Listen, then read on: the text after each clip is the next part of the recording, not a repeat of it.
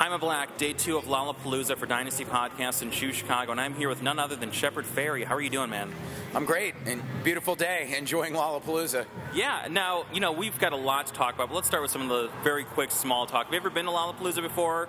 I went to the very first Lollapalooza in '91, and this is only my second one, but I did do the poster for Lolla in 2006, and I've been friends with Perry and a huge fan of everything he does since I saw Jane's Addiction open for the Ramones in '88.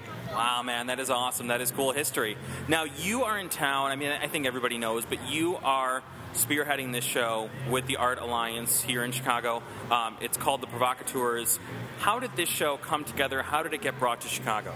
Well, I had a relationship with some of the Lolla folks and the guys from C3, and we were talking in Austin a couple years ago about how music is so democratic, and a lot of music fans love art, but art is so narrow that it really would be great for music fans to have access to high caliber art in conjunction with a great festival like Lollapalooza. So, that's how the conversation started, and then it really developed into what it is, trying to find a good venue here in Chicago that's close to the site and curate the artists. And it's, for me, I love bands like Public Enemy, The Clash, who make great music but also have something to say. And I thought, what would be the visual art equivalent? So the Provocateurs is about artists who have something to say, and they challenge conventions in either being from street art and graffiti or using unusual materials, having something political or social to say,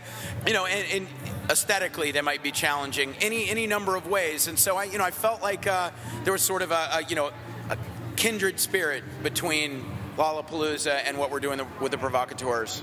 Now, this is the first year. How has the reception been so far? We're a couple days into it, and having the exhibit be open and on the ground and having people come in. How have people received it? I've been amazed by the response. Because I wanted, even though there's 43 artists in the show, over 200 pieces of original artwork, but I wanted there to be an accessible component, an affordable component of the show. So I asked 10 of the artists to make images that could work as fine art prints, which are more affordable. And we had lines around the block through the space to get the prints the first day, and several of the prints have already sold out. So the attendance has been incredible. We've also done several nighttime events, which have been really, really well attended. So, a lot of the art has sold.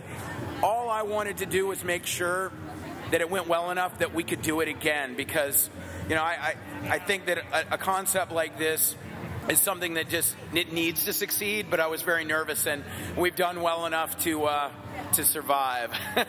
Well, was there any fear about, at a time where, especially looking at music has become, I think people like us remember when it was like you would listen to records or CDs, and that was your afternoon, that was your evening. You would get a new album and you would soak it in. And now music is this you listen to 10 seconds of something on a blog or on an app, and you skip through it. Was there any fear that doing an art show like this would be asking too much of people or anything like that? I know that we live in a time when people are inundated with a huge amount of media. There's a lot of white noise, and people have short attention spans. But I'm an optimist that if you make something that's beautiful or powerful, engaging, that you can actually, at least with some people, make them take a second to soak it up. And my art, putting it on the street, I realized that I had to deal with the chaos of the urban environment, and that I would try to make my work, as bold and iconic and about the critical essence of the image, not too fussy, so that it could compete with advertising. So a lot of, I think a lot of the works in our show have an immediacy, but also have a depth. There's a couple layers, and a lot of people have expressed how happy they are with it, but I still want more people over there.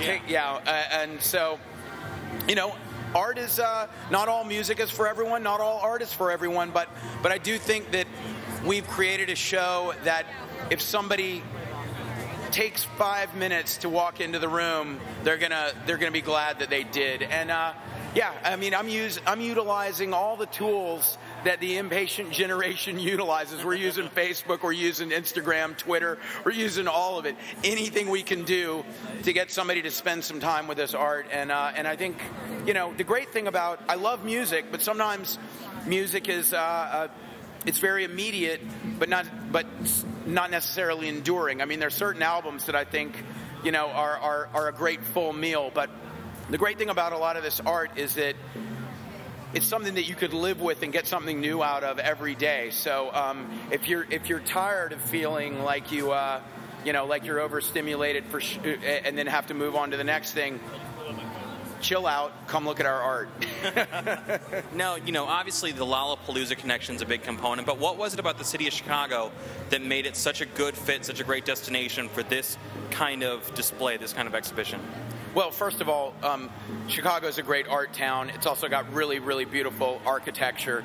The Art Deco architecture here is some of the most, extraordinary examples anywhere. And, the other thing is, it's a great place to insert art into the landscape. And I'm a street artist. Several of the artists in the show, in the Provocateurs show, are street artists or graffiti artists.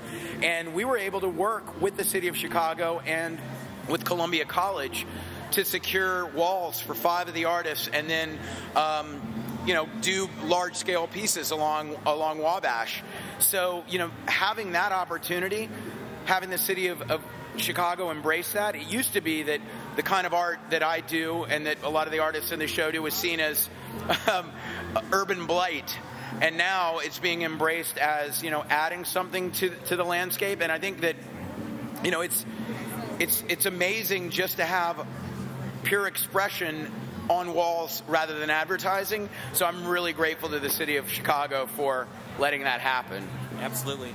Final question. I know you're a very busy guy, a lot going on this weekend. Kind of, where does this kind of conversation and this kind of display go from here? What's the next step for a show like the Provocateurs or anything else, that you have coming up in the future? What's lined up?